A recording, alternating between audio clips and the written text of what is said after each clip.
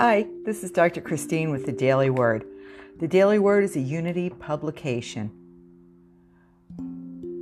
Today we're reading from volume 157, number 6. Sunday, December 1st, 2019. The Daily Word for today is hope and faith. The affirmation for today is Christ awareness is born in me. Hope is the window through which I glimpse the good that is yet to come in my life.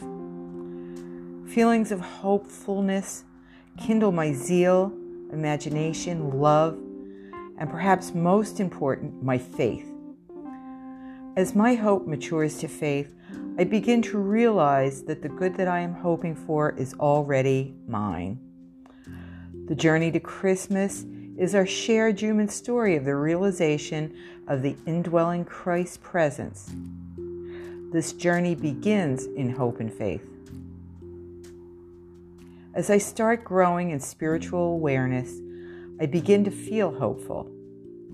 I learned that the Christ, the image and likeness of God, is my spiritual nature. My hope for the future becomes faith in my present as I celebrate Christ awareness alive in me and expressing as me. Hebrews chapter 11, verse 1.